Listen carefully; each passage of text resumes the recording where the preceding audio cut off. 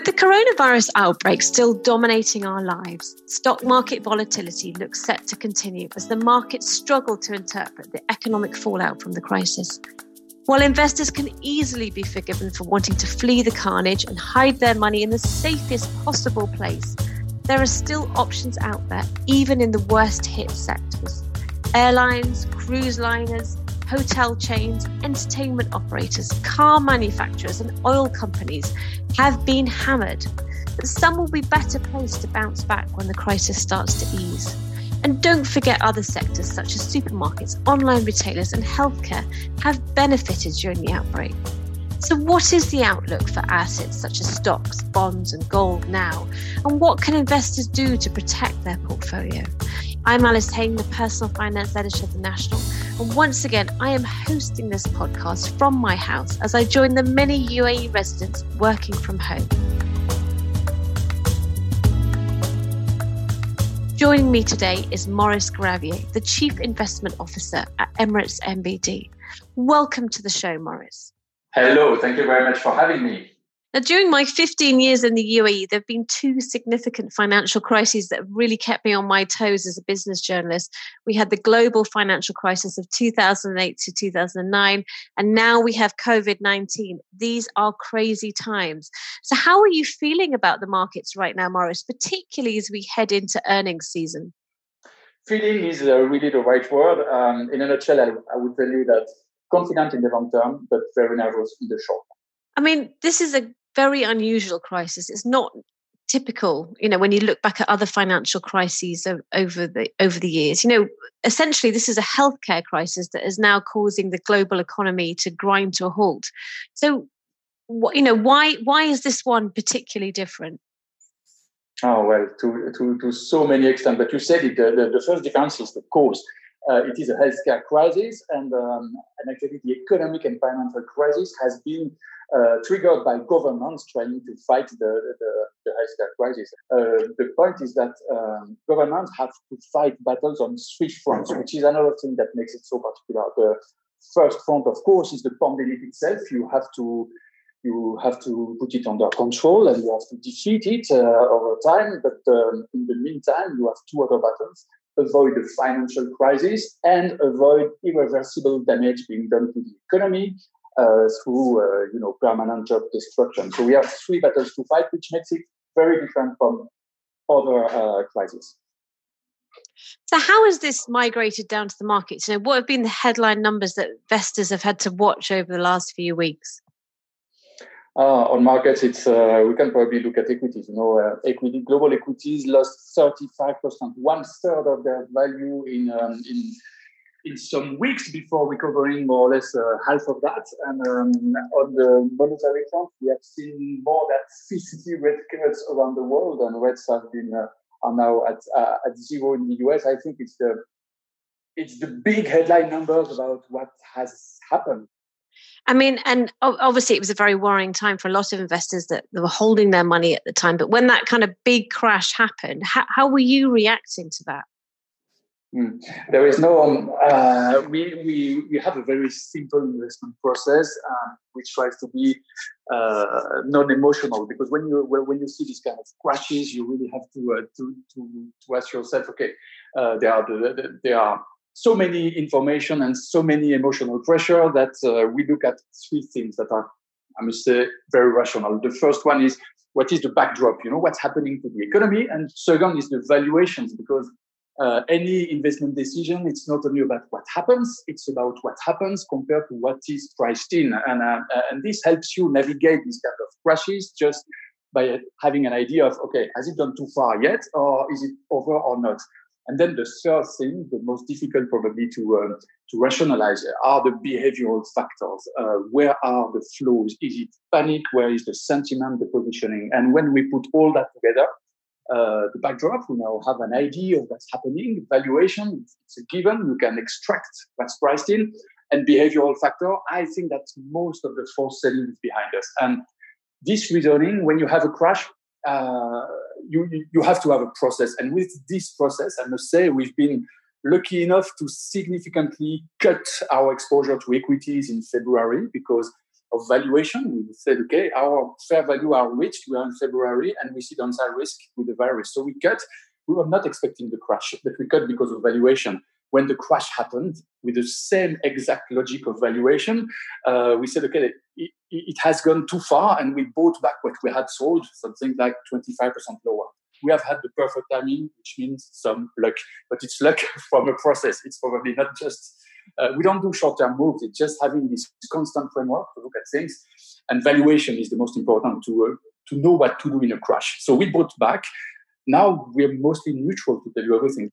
But I mean, there's been a lot of stimulus measures from the central banks around the world, and lots of new interest rate cuts as well, trying to get the markets moving again.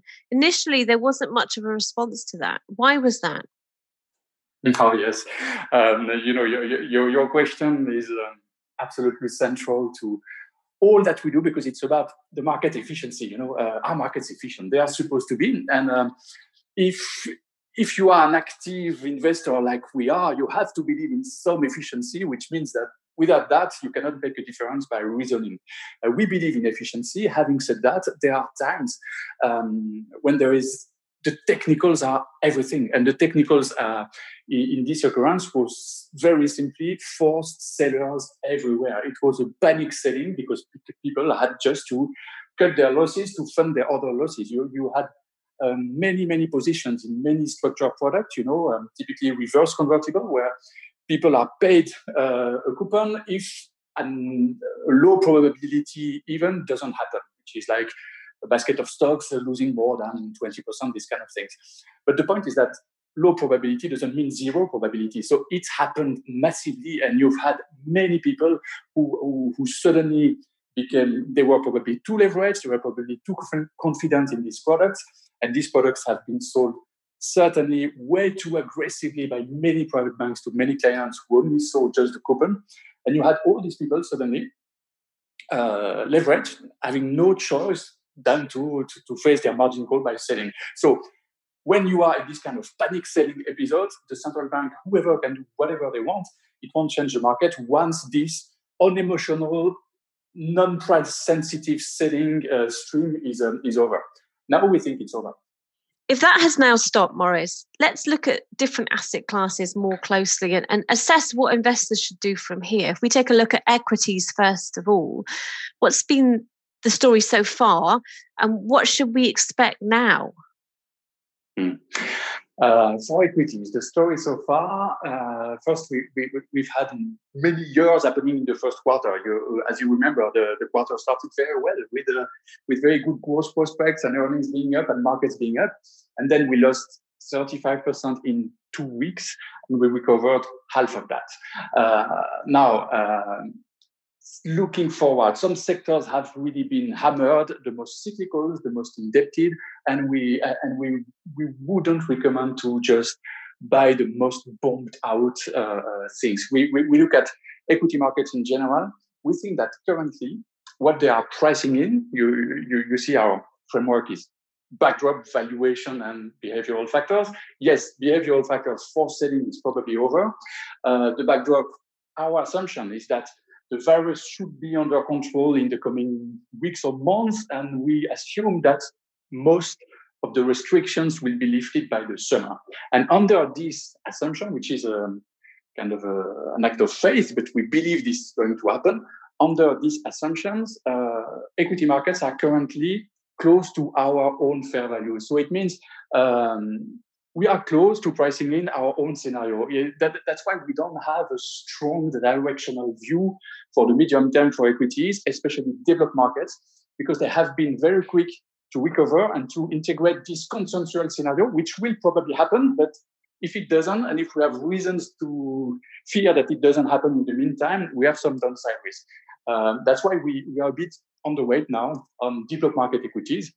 Having said that, emerging market equities are a different story because you still have the secular growth drivers and a much more reasonable valuation. When you think that Chinese domestic equities are only down 7% year to date, you can feel that, yes, something might be happening over there. So we overweight emerging market equities, but we are cautious on developed market equities and overall neutral because we are between this long-term confidence and high short-term uncertainty. I mean, the summer is hopeful. I mean, we're all hoping that some of the movement restrictions will be loosened by then, but really, we just don't know, do we? Well, you're right in a way. We don't know, but we can look east to have clues. And when we see that Hong Kong is functioning quite well, that Singapore is also doing quite well, if we look at this, we can reasonably think that there are ways to live with this virus, waiting for the definitive, well, if one day it really disappears, it will be because of a vaccine. Maybe it's going to be something we'll have to live with, like the seasonal flu. Seasonal flu, a century ago, it killed many people. Now we all live with the seasonal flu because we have the tools to fight it year after year. And I think we need probably 1 year, 2 years. We will find the tools. The best pharmaceutical companies are working on it. They will find a solution. I have no doubt. It's just about being able to live in the meantime with that. What about which sectors do you consider to be the kind of winners and losers of this crisis? Who's really going to come out of this well? If you look at what has happened this year so far, global index is down something like 17%. And within that, the most cyclical sectors, energy should be down 40%, finance, industrial, material, they are all down more than 20%, the most cyclical and the most indebted. So they are the current losers of the stock market. Are they all opportunities? We don't think so, because whatever happens on the virus, and let's assume that our scenario is right and that we can live with it and that it's a recession, but a short-term one, I think that the future is about lower growth than in the past decade, because the cycle was old. And if it's lower growth and lower demand in particular, we would probably, in terms of region, definitely favor emerging markets. And in terms of sectors, we like the sectors who can live with a low demand, which is either essential sectors, food staples, you mentioned supermarkets, it works, or really the food producers, but also, and more importantly, the sectors that create their own demand, and especially through innovation, which leads to healthcare and technology. It's not very original, but it's still very compelling. And what about bonds, Maurice? I mean, they're a traditional safe haven that people buy into. Is that something to watch at the moment? Yes, it is definitely something to watch with definitely the utmost selectivity. What has happened on bonds is, two opposite forces. If you take a bond yield is made out of a rate component and a credit risk spread that comes on top depending on the risk of the bond and of the issuer. So logically, what has happened is that the rates have gone down, of course, because of central bank actions and because of the growth prospects. But the spreads have gone up because of the highest cyclical risk. So you have many bonds, high-risk bonds, providing very high yield.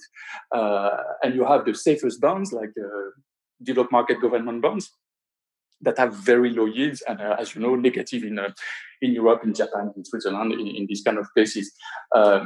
We believe that you have to take the opportunity of the spreads that you find in quality. It means two segments. First is investment-grade corporate, the high-quality companies. Their spreads have widened. It will not last long because the Fed is there and provide a backstop for that. And you can get 2-3% on high-quality issuers. There is no reason not to take it. 2-3% looking forward is an interesting yield. Nobody dreams with that, but in the coming years, 2-3% is the new 5-6% that we had before. So first segment, investment-grade corporate. Second one, emerging market, quality sovereigns, because, again, they have these secular growth drivers still in place. They have higher growth, and they have spreads. So these two areas are interesting. What you should not touch is developed market high yield, too risky, and developed market government bonds, yields are too low. Interesting. And what about other safe havens such as gold and cash? I mean, a lot of investors just pulling all their money out, just sticking it in a bank account. Is that something you would advise at the moment? Honestly, let's start with cash.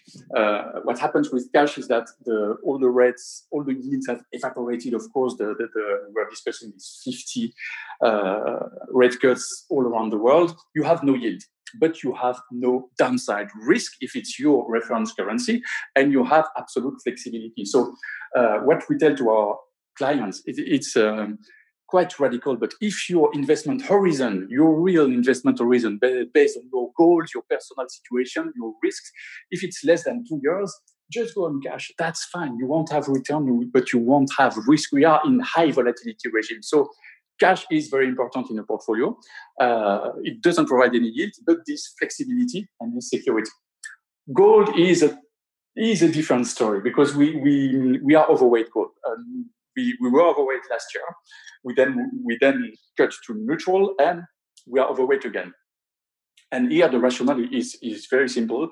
The entire world is creating trillions of US dollars out of thin air. Pure balance sheet expansion from central banks. We are creating everything, and gold is one currency that you cannot print. It's as simple as that. It doesn't yield anything, but relatively, in terms of real yield, you don't find real yield without risk anywhere. So it is compelling. Okay, so with that in mind, I mean, how long do you think that this crisis is going to last? Are we entering a recession? Are we even talking about a depression? What's the outlook here? We are definitely in a recession. There's absolutely no question. We are talking about maybe 30, 40 million people losing their jobs temporarily, hopefully, but losing their jobs now in some weeks. In the US alone, the last 3 weeks have accumulated 17 million initial jobless claims. It's absolutely huge. And so we are in a recession. There's absolutely no question. Our scenario is that we will have some form of recovery in H2 when we will have been able to live with this virus. It will not be totally defeated, but we will have been able to, flatten the curve, raise the bar of the hospital capacity, and probably with social distancing measures that allow people to go to work, we will live with it. So we expect some kind of recovery. A Great Depression, we don't think, because yes, unemployment can jump to 20% in the US, but it can also, and it will also hopefully go back to 5-6%. It's not going to be the 3% that we used to have. And that's why we don't think we are in a depression looking forward, but we are in a very low growth environment. We also have levels of debt that have some impact on your potential growth. So the future is not as black as the Great Depression. It's not the same drivers, but it's a future of low growth, especially in developed markets. If potentially people's jobs are, they're going to be able to get jobs back quite quickly once we ease out of this sort of measure, the restrictive measures that we're facing at the moment, what should investors do if they have cash to invest? What should they be doing right now? Again, the first thing to do, really, it's always true, but it has never been that important, is to do a portfolio sanity check. And what I mean by that is really defining your real investment horizon, not theoretically, just taking into account your own situation. Are you at risk at losing your job? When do you need your money for your project, for I don't know, your kids going to university or whatever? Your real investment horizon. If it's, again, less than 2 years, just stay in cash. Don't take any risk, because volatility will remain extreme. We are in uncharted territory. We have a kind of news flow coming from everywhere, from the virus itself, the pandemic, the economy, the debt, the central banks, and earnings season, that stuff. Volatility will be extreme. So if you are on the short term, don't take any risk. If you have 3 years, 5 years, 7 years, whatever of investment horizon, it's a perfect time. I mean it. Expected returns for the long term are better than what they were 3 months ago, because the starting valuation are cheaper. And it matters for the long-term return. It really does. So if you have 3 years or more, there is a relevant asset allocation for you, always very diversified. I mean, it's about cash, fixed income, equity, and alternatives. We have this kind of profiles, and we think it is very relevant, especially if you invest like with a plan, by tranches. That's a way to deal with volatility. You invest every month, or you make a plan and you stick to it unemotionally. You will deal with volatility, and the long-term expected returns are quite good. So with that in mind, we're now going to bring in a question from a listener, which kind of ties into what you've just said, which is about trying to be unemotional about it. Have your finances been affected by coronavirus, or do you have a personal finance question that you would like us to answer? Send us your stories and questions to pf@thenational.ae. And remember that PF stands for personal finance. So this is a question from TN in Dubai. And the question goes, I hold a portfolio of exchange-traded funds, which I started investing into 2 years ago. The markets have now crashed and the value of my holding is significantly down. So what should I do? Get out now or hold on for the long term? So what would your advice be there, Maurice? Well, as always, the advice is to look at the future as if you had no losses or gains in your portfolio and about your investment horizon. If you are, again, more than 3-5 years, you can probably keep it, but just ETF, I don't know the underlying. If it's stock ETFs, over 2 years, we are probably higher now on global equities than we were 2 years ago. Last year, US equities were up 30%. This year, they are down something like 14% as I speak. Again, it's not a bad window to cut and to take your losses. Even if you have some losses, it's never nice to take. But if this, I don't know your situation, Tihan, but if you are playing short-term, don't play short-term. It's not the right time to do any kind of short-term bet and speculation, and it's true as well for excessive leverage.